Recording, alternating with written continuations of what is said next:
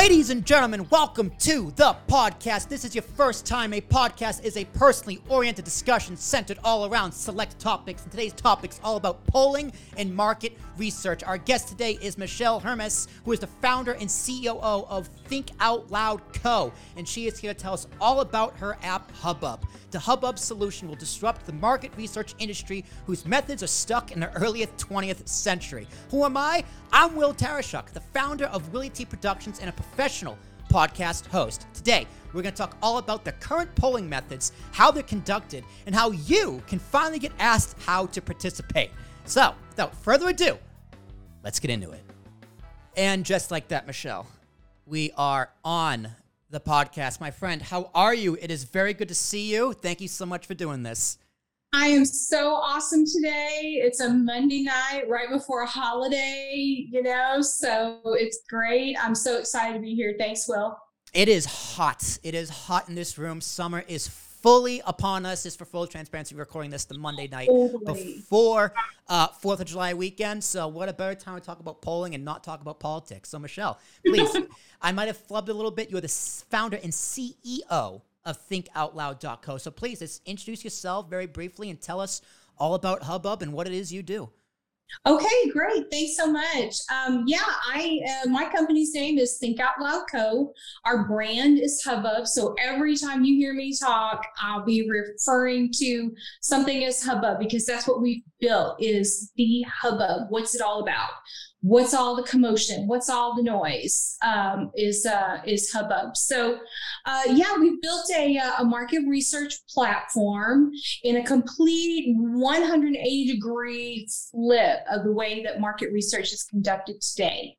So we're really disrupting things. We're doing things a lot differently, which I hope we get to talk about here a lot today. So, I'm really excited.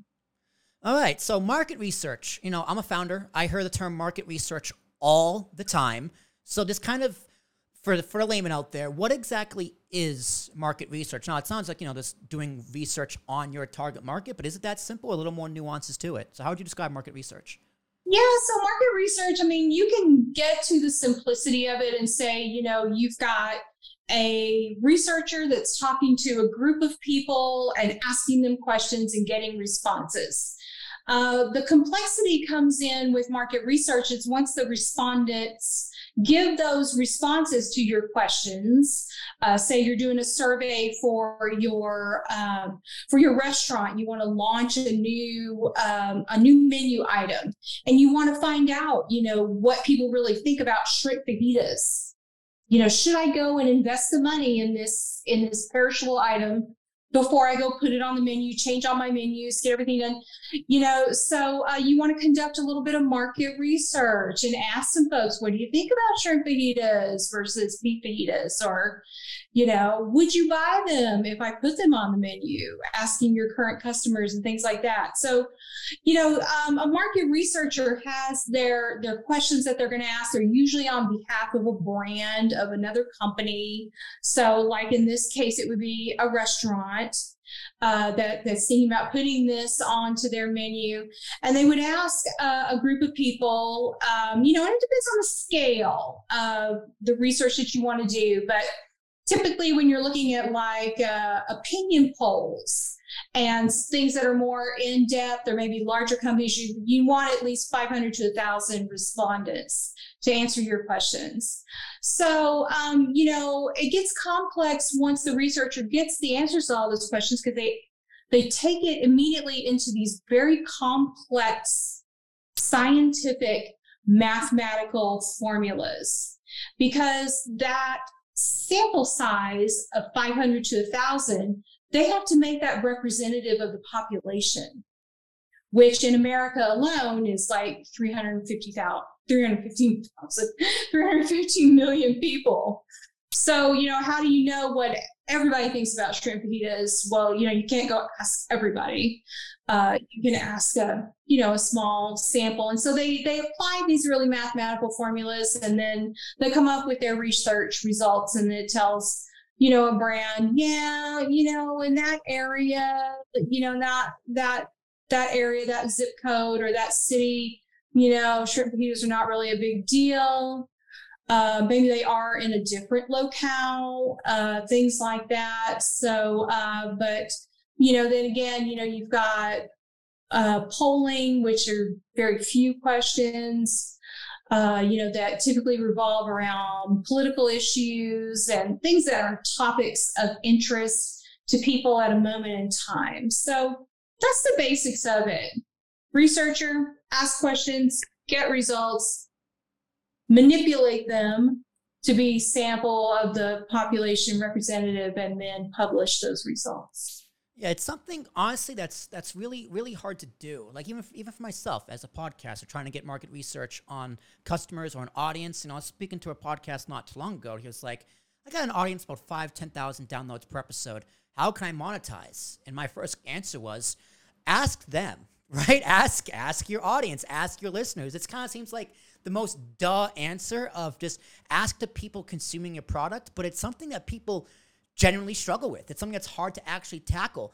But at the same time, it's also a $74 billion industry, which makes sense because everyone needs market research. Everyone needs help understanding their customer. But $1 billion, that's a B. That's a big number. How did it become a $74 billion industry, this industry that you are now a part of? Well, it didn't, of course, always be so big. It started out small, just like any other industry, any other company. It was actually about 200 years ago that they started doing market research formally and opinion polling. And my Hubbub solution focuses on opinion polling, which is like a one question research question, and then you gather demographics associated with it, with that one question. So, it's actually kind of multi-question if you think about it. But yeah, it was with the 1824 presidential election that they did the first formal opinion poll. And they sent out almost like real ballots to people and asked them to fill them out and send them back. And then they counted everything up. And then they published their results in the Literary Review, which is the publication that was doing it at the time. And they were pretty darn accurate, actually, in that method where they brought them back and they just counted up votes. About 100 years later, a fellow named Gallup came along and totally changed the world of market research. He said, it's not feasible to go out and interview and ask questions of the entire population. We need to sample a smaller size of people, and then we will apply, like I was talking about before, those mathematics and try and make it representative of the population. And that's the way it's been going for the last 100 years. So here we fast forward to 2023, still doing things the same way, as we have been for a long time. So it's got a great history, but, it really needs to be advanced for the 21st century and modernized. And that's what Hubbub's trying to do. Well, yes. So I downloaded the app and it is curious. Pretty much it's just you scroll and you answer questions. And the questions vary from multiple different things, from politics to finance to movies, entertainment, sports, you name it, you can kind of have your preferences. But to me, it looks like the app works is I can set up my own poll and I can use the results. And can I sell that data? It's how can I as a user monetize on the app? Did I get that correct? It's pretty much I can set up the data and I can use it for my business, or I can sell it to whoever else wants it.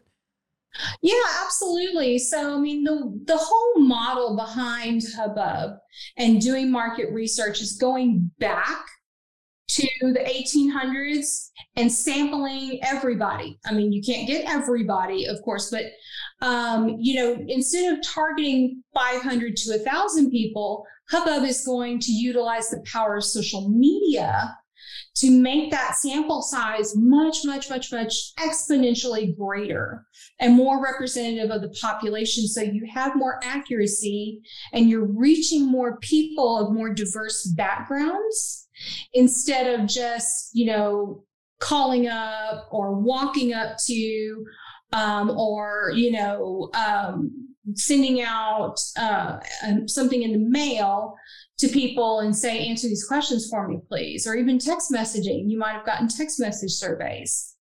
So Hubbub is going to, put it out there to anybody that wants to answer.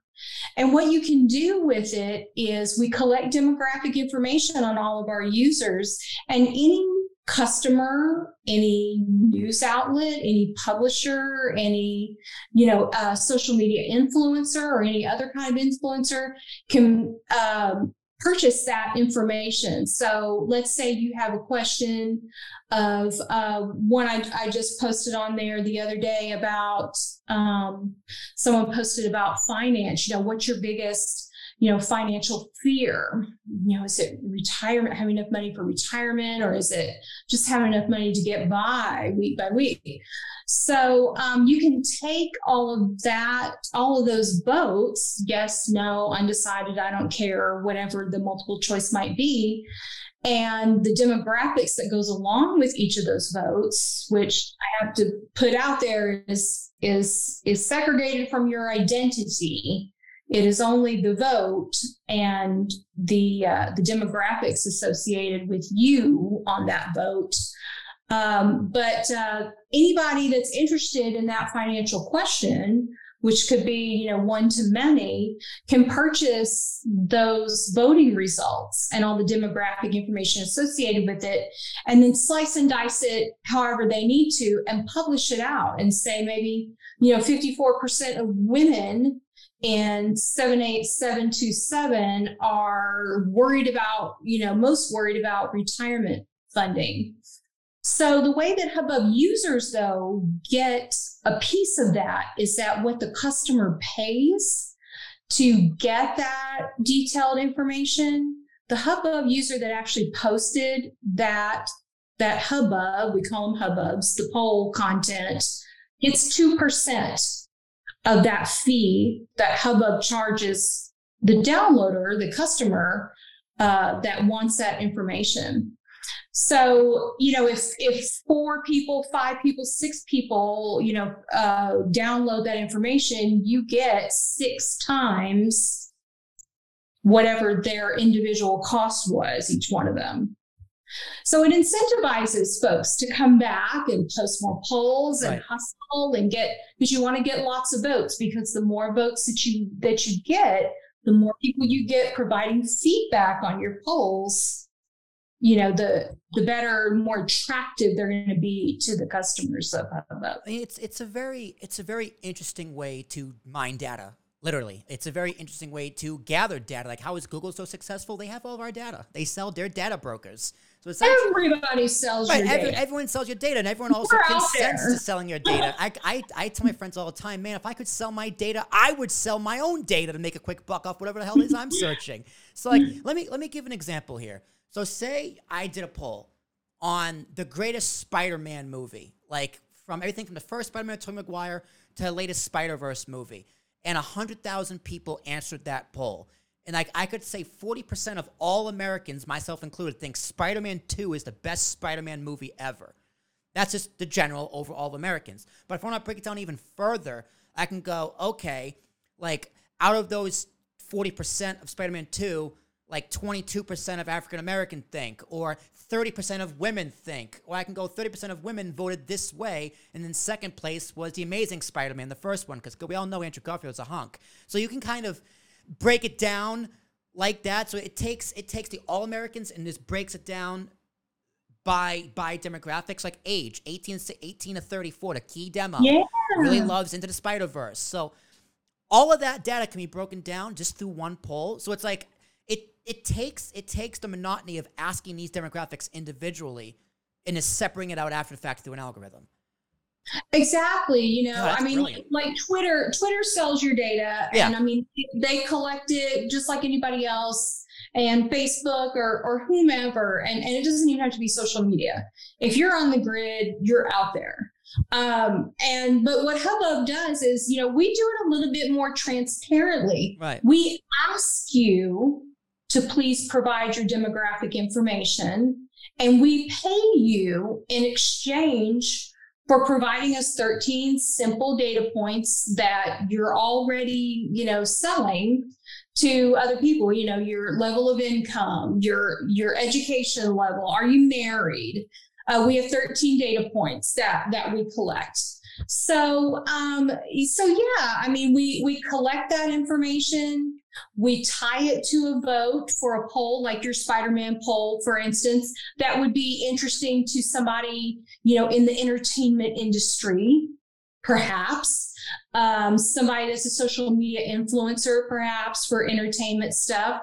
They would come to the Hubbub website, separate from the mobile app.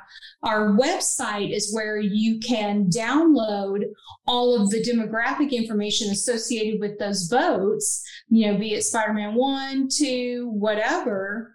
You get all that information, and then you slice and dice it, and you can publish it, however you need to. If you want to say, the results came out, 72% of people are saying Spider-Man 2, that's it. And of those 72% of people, 80% of them were African-American or make over $100,000, that kind of thing. So it really simplifies the process of doing market research. Instead of having to hire a company, get a researcher, have them go out, find people to ask questions to. We're putting it right in front of you through social media. And you want to, as a Hubbubber, you want to post topics that are of interest that people will want to download the results to, because you do get paid cash money to participate. No, that's very interesting. Now, if I'm an advertiser, I'm trying to advertise whatever to whoever, and I want to go buy the results of these poll, do I go to you as the app, or do I go to the pollster who did the poll, or is it a combo of both? No, you just go to Hubbub. You go to ilovehubbub.com, and the users, the folks that want to get the cash incentives, or even somebody that wants to buy information, right? Anybody can post a Hubbub poll. Anybody. It is open. It is free. The app is free to download. It's free to use. There are no ads, nothing like that. You just post your topic, and somebody that sees it, that's interested in the results, goes to ilovehubbub.com, signs in, puts it in their cart, pays for it, and they get an Excel file with all of the voting results. So, it also puts the power of the market research, analysis in the hands of that person making the purchase. So, the customer doesn't necessarily have to hire a market research firm, especially for something that's very simple that they want to know. Again, back to my example of shrimp fajitas, that's a pretty simple question. Do you like shrimp fajitas? Would you buy them from me? How much would you pay? Yeah. Right, and all that's also demographics. And that's all demographics. Like how much I would pay here in New York is way more than what you would pay, like in Texas, even though I would rather pay the Texas price for shrimp fajita in particular. But Absolutely. I do think that's very interesting how it all works. It's like an e-commerce data mining platform that anyone and everyone can profit off of, and it sounds like everybody wins. So it's really cool. Yeah, everybody wins. There'll still be, it might sound like if there's some market researchers watching this, I'm not trying to put you out of business, trying to do that. There are going to be companies and customers and brands that have very large, market research needs, and they need to pay $100,000 before they do a new product launch. It may be something very complex, but if it's a simple question or two that you can post out on Hubbub and get the answers for a really, really cheap price, why not try it? Right. Well, I say the same thing with podcasting. I consider myself a podcast agency, right? You are using my service right now as I'm a podcast host, but I don't consider the other podcasters or other agencies competition. they're potential partners. So if I'm overloaded and I got someone I know who needs a podcast, I can go to my friend Ryan, who's from Podcast Principles, who is phenomenal at what he does, and vice versa. If I offer something he doesn't offer. So it's like, I think the whole idea behind we need to be competition. I think this is a flaw in capitalism in general, where it's like we need to have competition. It's like, well, yes, we do. We also need to have that competition work together. You know, you see that a lot with comedians. Comedians are no longer beating each other down for that one comedy spot. There's enough of the pie to go down for everybody. So let's kind of shift towards the current day polling structure, because you point out 3 problems with polling. I mean, the methodology is intended for small groups of small individuals, which is good to an extent, but it's flawed. Also, it's unrealistic, promotes inaccuracies, because we all know polling is super inaccurate, particularly with politics. And then polling, as you said, is very expensive. So let's get into the first one, the methodology. It's currently, as it stands, intended for a small group of individuals, like you said, 500 to 1,000 people. So I'm assuming it's because of how expensive it is, but when current pollsters, go into the mind of a current pollster, why do they target that many people, 500 to 1,000, like you said, in a country which is not only 3 to 30 million people, incredibly diverse, and diverse more and more by the day? Incredibly diverse. Yeah, I mean, how many people can you really go to? You know, I mean, logistically, how many people can you really reach? Mm-hmm. How do you do that? How do you get them to even answer you in the first place? And how much are you willing to pay per person to get a response from them? Not pay the person, but pay the market research company that's going out and asking these questions for you. So yeah, I mean, it's just, you know, 500 to 1,000. That's kind of the standard. Mm-hmm. You know, you would love to get that many responses, especially in a political poll, you know, to apply all this complex mathematics to it again, to make it representative of the greater population, the greater diverse population, which you don't really know if you're getting when you go out with these traditional market research, you know, methods. Right. So how are these polls currently conducted? So let's give an example again. Let's say they want to do a poll on the current Democratic primary nominees.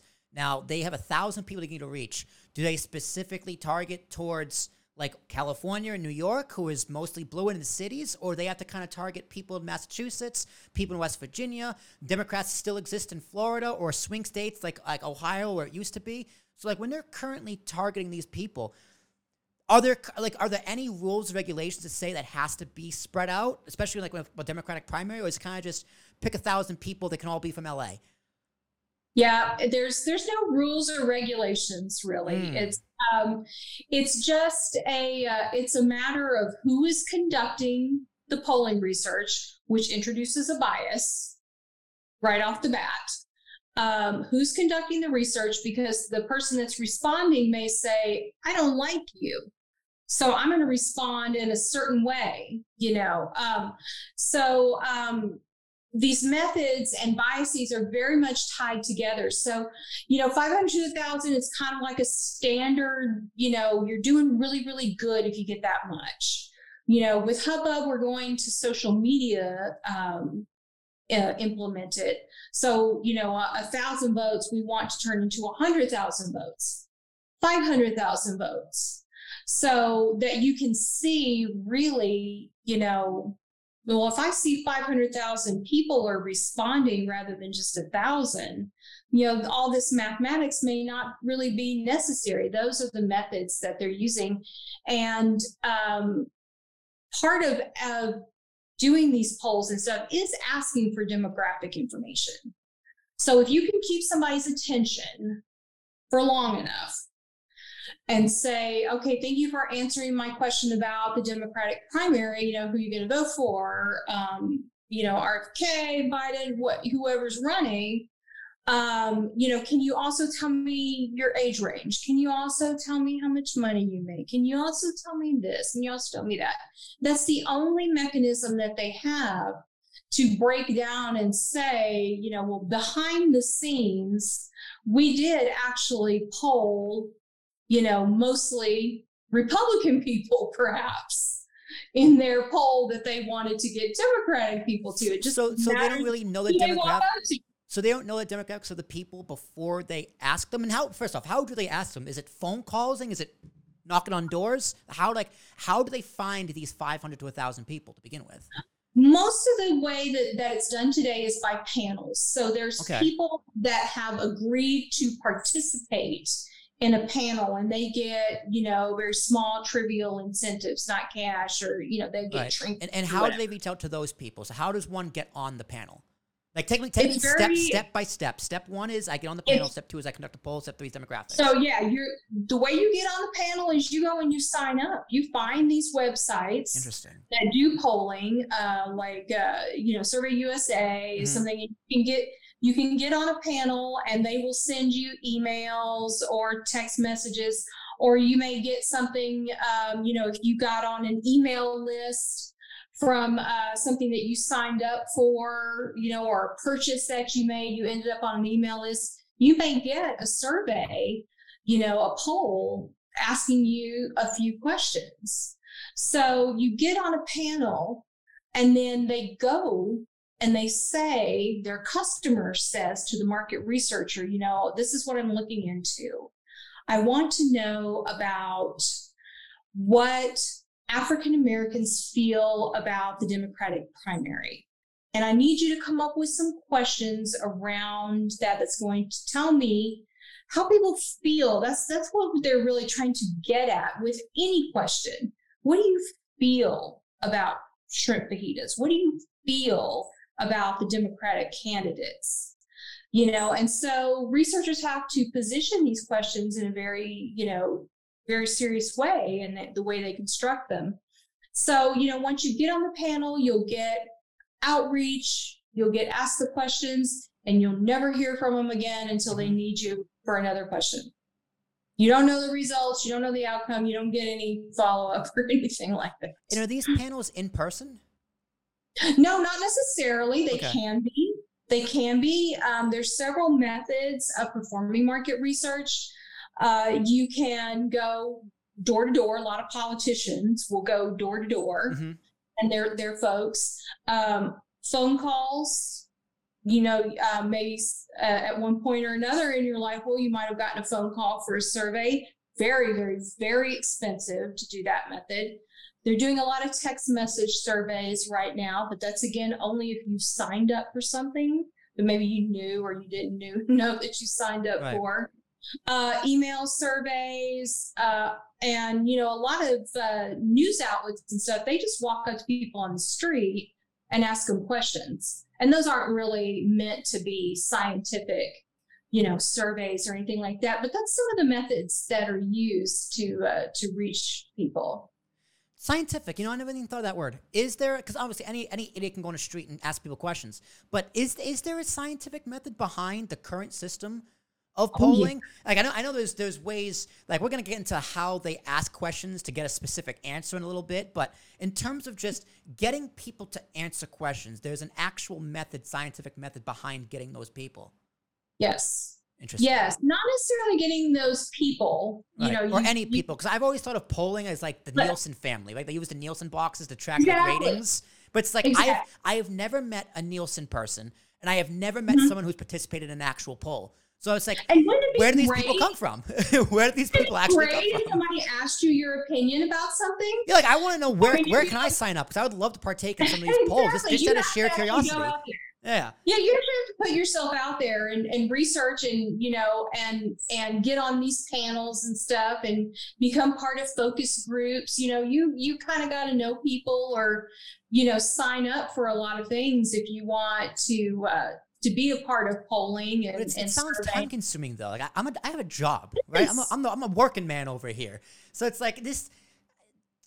I feel like these people who answer polls are boomers, to be honest. They're just kind of the older generation who have free time, or it's just like college kids who can't get a job and trying to make money on the side doing something.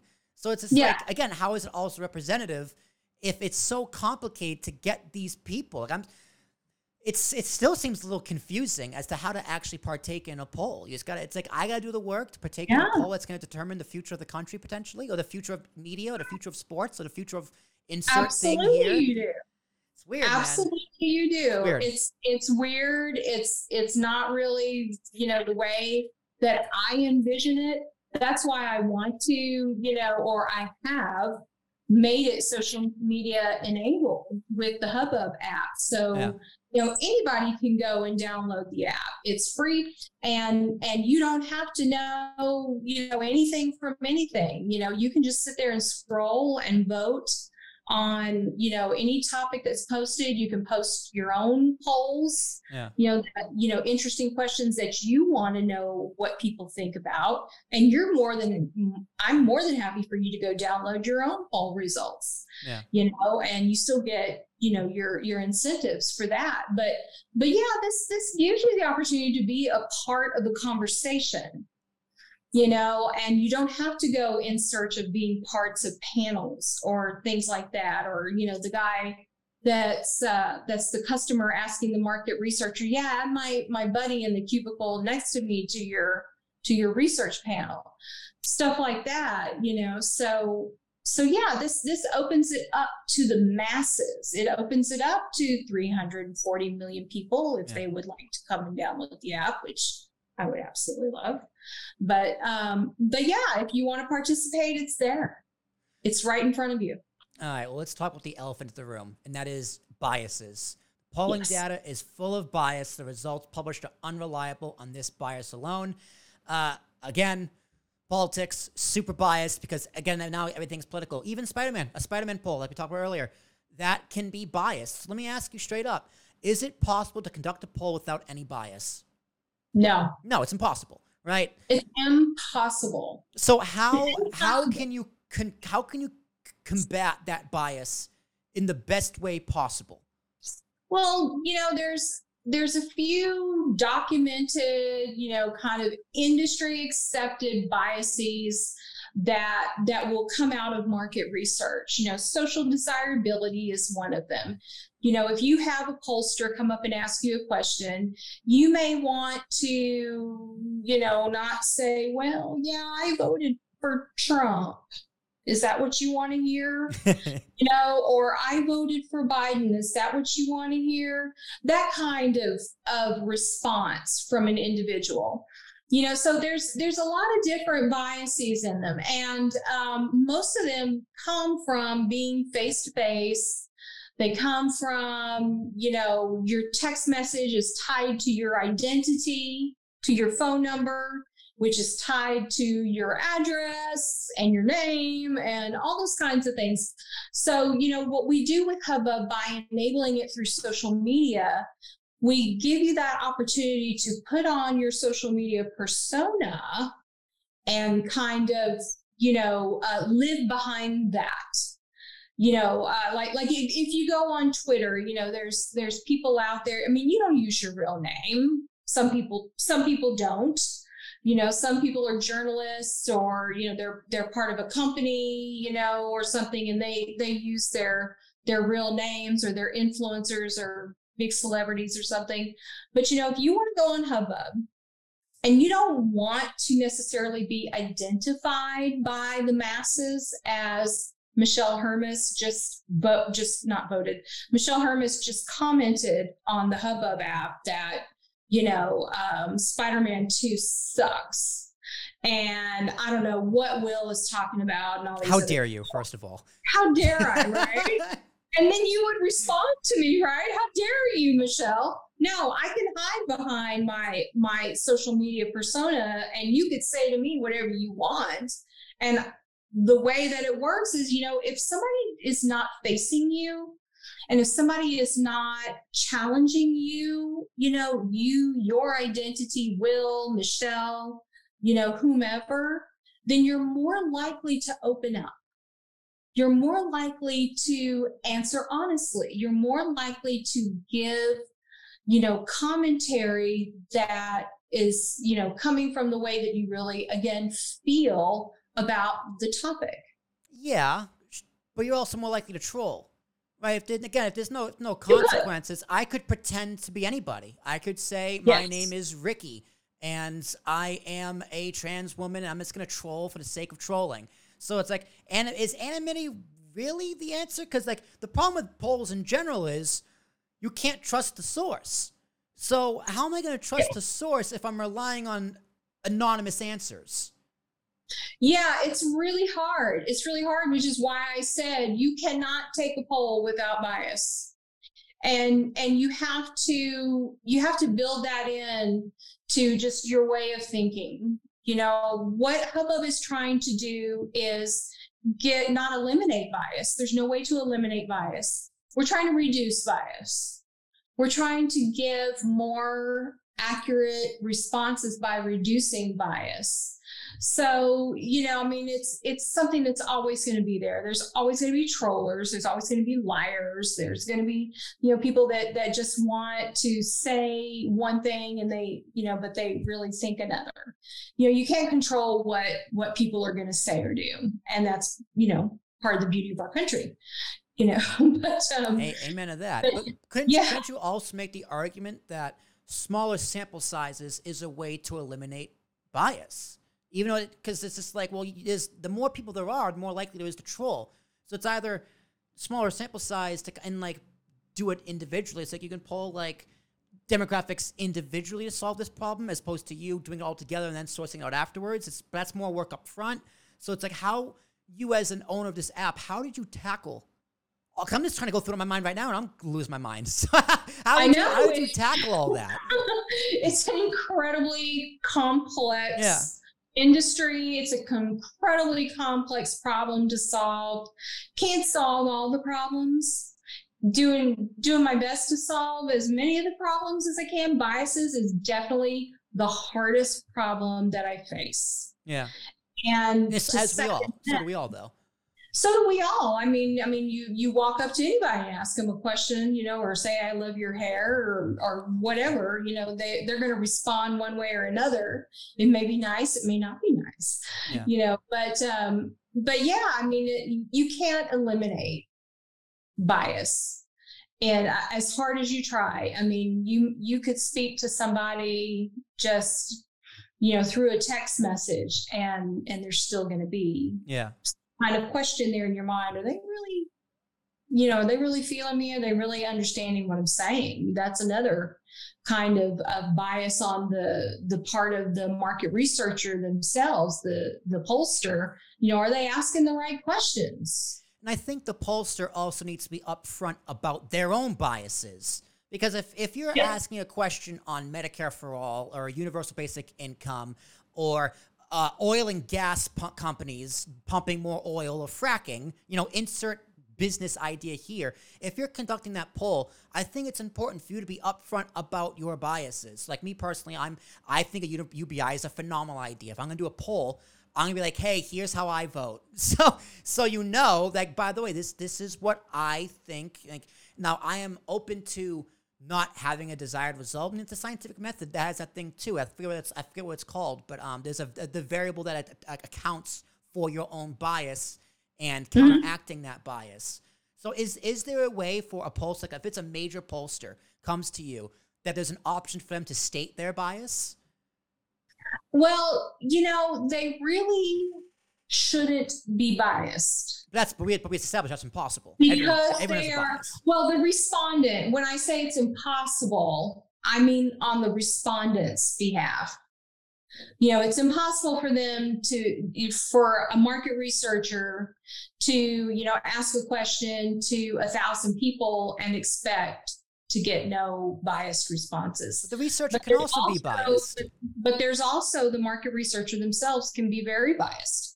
They can be culturally biased. That's one of the big ones that comes out. You know, they may believe one thing and be asking questions about, you know, this issue, this topic, you know, and they believe one way, but they've structured their questions in order to get answers that believe the way that they do. Yes. That's another bias, you know, on part of the pollster, the market researcher. So, you know, when we've got folks going out on Hubbub, you know, and they're posting their own polls, you know, we're putting together some help mechanisms. You know, how do you write a good question? What are ways to write good questions that take bias at least out of the question? Is it better to have open-ended questions or very, very specific questions? The questions are very specific. They are multiple choice answers. Mm-hmm. So, but you can have several option choices. You don't have to have yes, no, undecided, I don't care. We always have undecided and I don't care as like defaults that we put there for you. Because there's always going to be people that like, I just don't know. And there's always going to be people that are like, I just don't care. And honestly, I noticed that. And there's some questions where I just didn't answer. I didn't put I don't care or I don't know. I just kept scrolling. But if it's a certain issue, it's like a lot of people are talking about, and it's just like, I don't care. I think that's honestly, I think that's a great issue. Or if it's a complex issue, like geopolitical international conflict, I can just be like, man, I don't know. I don't know enough. And that's a valid answer. So I do like to put those answers in there because you think like logically it's just like, well, I can just scroll past. Like, well, no, sometimes I don't care is a valid answer because it's like the issue you're presenting isn't and shouldn't be an issue, in my opinion. So boom. I don't care. Exactly. Yeah. And a lot of people, if they're, they're kind of getting new to Hubbub and they, they're trying to figure out how to formulate questions, probably didn't think about that. Because I didn't think about that when I was first educating myself on market research and I first started designing the Hubbub app. I was like, I had yes, no, or I had, who's going to win the NBA finals, or championship this year. I had like 2 teams. Well, I needed to list several teams. I needed to list all the teams that are in my finals. Yeah.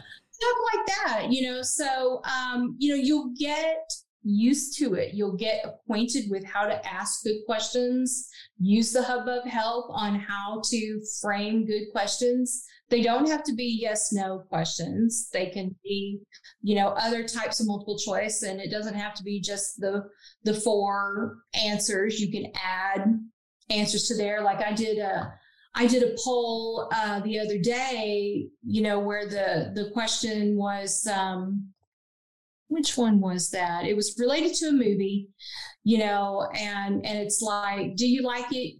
Oh no, it was Star Trek versus Star Wars. Who do you like better, Star Trek versus Star Wars? Well, you might not just want to say Star Trek or Star Wars because some people might like it equally.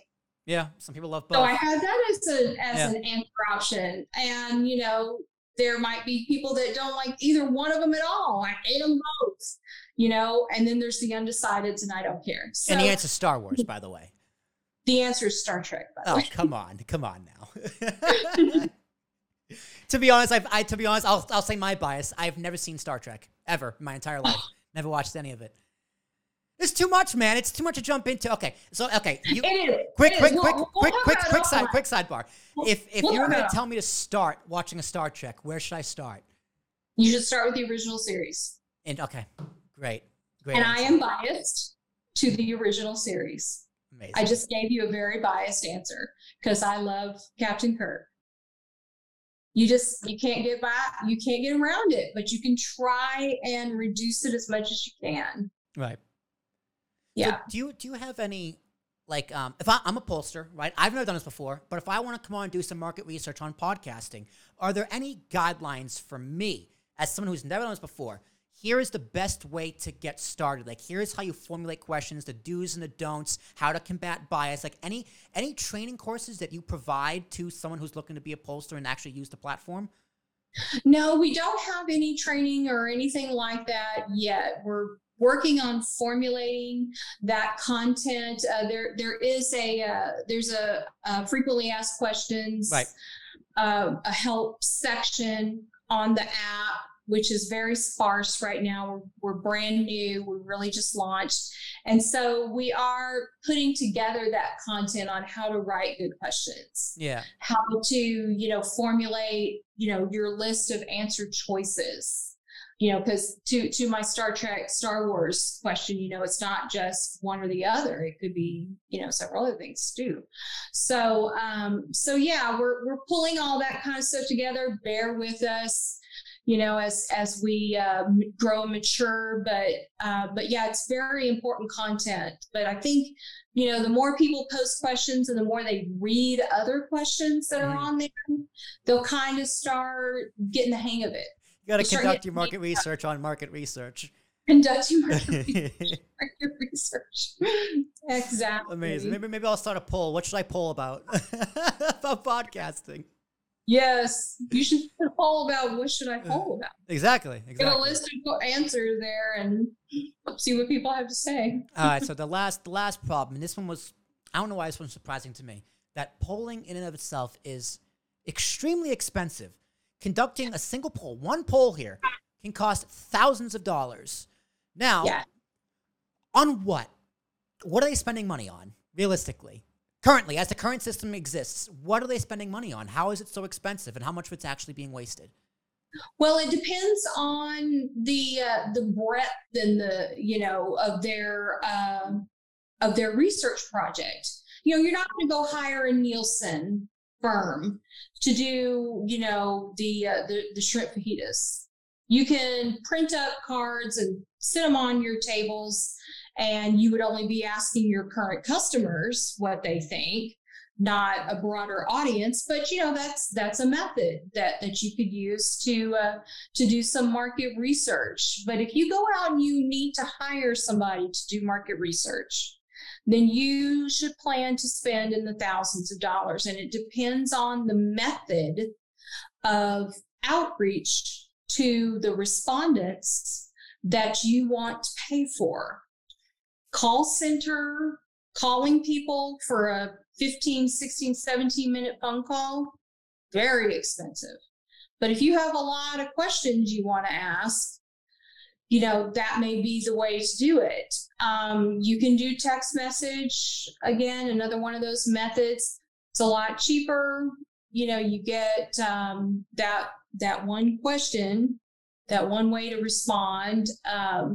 But basically the way that it is that, if you're a brand and you want to do some market research on a new product or maybe making modifications to an existing product, you would hire a market research firm and you would give them this project, and they would come back and give you a quote on what it's going to cost to get you the information that you've requested. And it could be in many different forms. They could conduct focus groups, which are, anytime you get face-to-face with somebody, anytime you get somebody on the phone, you're talking expense, things of that nature. So, it can get into the thousands and thousands and even $100,000s of dollars. Now, if you look at like a news program, for instance, that may be, asking a political polling question, let's say, at CNN or Fox News or somebody like that, they probably have people on their staff that go out, that are market researchers, that go out and figure all that out for them and then bring them the results, and then they publish it on their news program. So, that is still costing you employee time, resources, all of the things that go into asking that question, going out and finding all the people and compiling the data and analyzing the data, and then finally getting it published. So it can get really, really expensive. With Hubbub, it's really, really cheap because the data is just there, because people are coming to the mobile app. They're having fun, just scrolling around, answering polls, making comments on the polls, and going back and forth with people on many different polls or whatever. The data is just there for a Hubbub customer to consume. So we charge 7 cents per row, meaning that if you go to ilovehubbub.com and you find an interesting poll that you want to download the votes and the demographic data associated with each vote, it's 7 cents a row. If you have a poll that got 1,000 votes, you're talking about $70. Mm-hmm. That's it. And what's your overhead? Because like to run the app, right, you got to have the server space. You got to actually have the maintenance of the app. But other than that, Right. and you got to pay people to, I guess, just run the app and compile the data. But even that's just an algorithm. Like, what is your overhead as the app? Well, the app doesn't really have that much overhead. It's mostly hosting. So, I mean, with hosting, the more users you get, the higher your hosting costs. Luckily, AWS. I don't know if you use AWS, but AWS is very good at that kind they of are stuff. very good, and we do use Amazon Web Services as the hosting provider for the app. So yeah, I mean, it just depends on how many users we have, and hopefully we get exponential growth. I'm more than happy to pay for the hosting fees because I want a lot of users on the Hubbub platform answering these important questions and making commentary and earning their money for their participation. One important point is if you go to the platform and there's a lot of users on there, you might think that maybe some of them are bots. Bots and biases are my enemies. Yeah, how do you combat bots? That's a great question. I didn't think I thought biases and trolling, but bots. How do you fight bots? Huge, because they will skew your voting results, right? I mean, you've got some smart hackers. No, that's another problem with anonymity as well. Because if you're anonymous, how can you tell if they're a bot or not? Yeah, exactly. So, one of the very first things that we did was, one of the early requirements was I can't have this platform overwhelmed with bot accounts and bot voting responses. When you see what happened to Twitter, what percentage of the accounts were bots, they said 5, it actually turned out to be, something 80, like 90, a lot, 20 or something. a lot. Most. A bunch. A lot, too so many. You don't really know who you're talking to. And so we actually built into the technology this is technology that we're patenting, is some bot protection. Now you can buy products that wrap around your back end. That's where hackers come in and they hack into the back end of your product, not the front end of the mobile app or so much, or the front end of the website, but they're trying to get into the back end where all the data is. That's what they want. I didn't think that. Like, how much do you have to invest time, energy, resources into cybersecurity, protecting your data? Because say if I'm using a VPN, right? My IP address is in the United Kingdom. That data is, and I do it by accident, right? That data is accidentally skewed and inaccurate. So how important, how much do you think about cybersecurity on a daily basis? Think about it. It keeps me up at night. It keeps me up at night. One of the things that we did, and this was just a few months ago, is I wanted to make sure that the back end and the security of the app had a great deal of integrity. And so partnered with a cybersecurity firm that actually went in and did what's called a penetration test. And they tried to hack into our back end.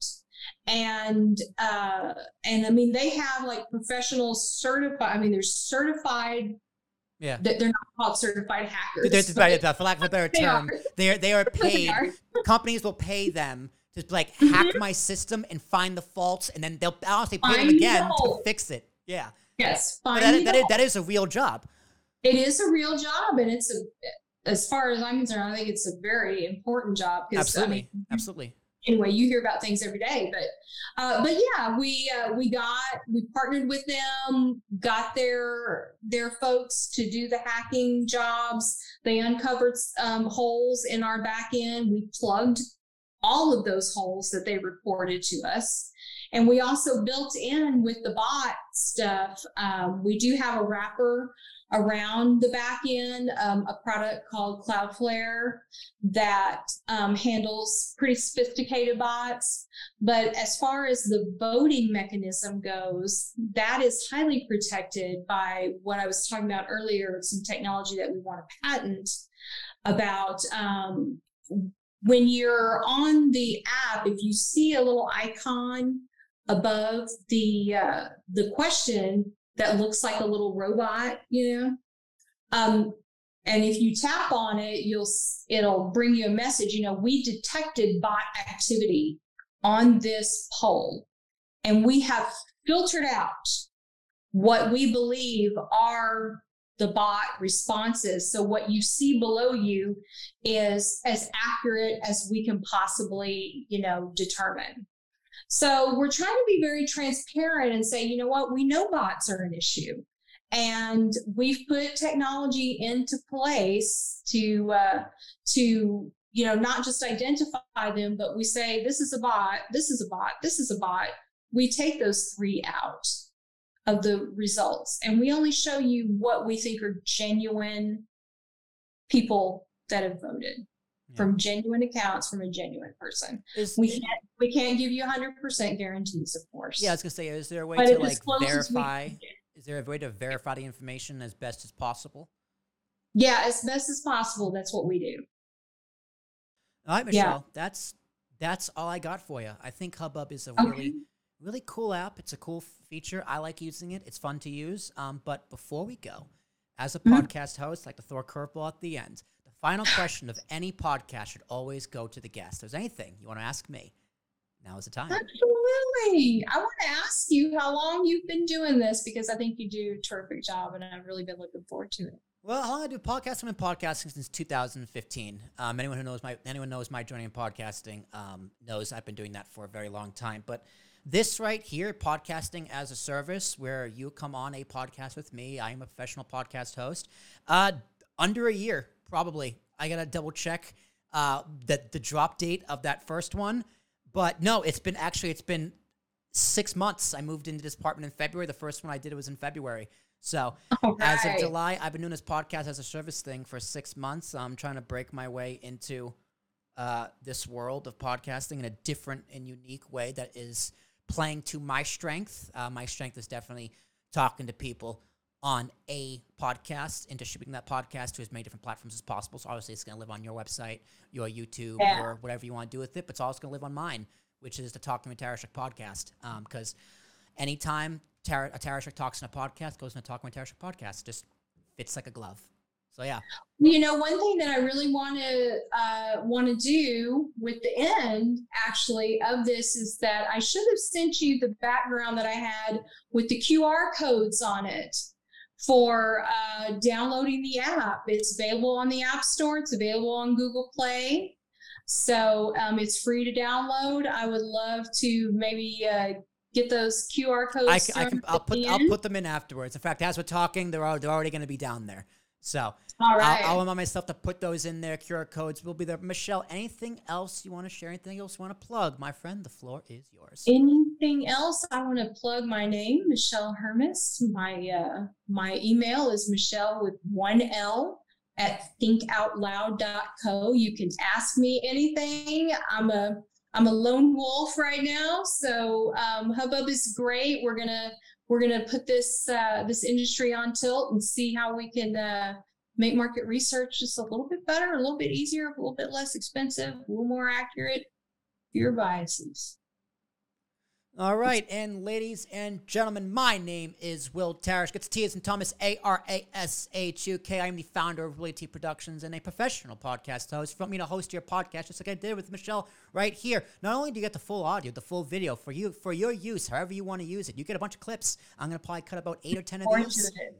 It's a lot. In a short, 60 seconds or less, about 18. This content will last Michelle about 6 weeks if she uses it right. Doesn't stop there. She gets descriptions, titles, and download links all included for one cheap old price, because this is the podcasting game that I do and I've been doing a long time. I'm going to keep on doing. If you want to reach out to me, it's Willie T Productions. That's plural. Productions info at gmail.com, WILLYTPRODUCTIONS, info at gmail.com. Next time I'm talking to, who knows?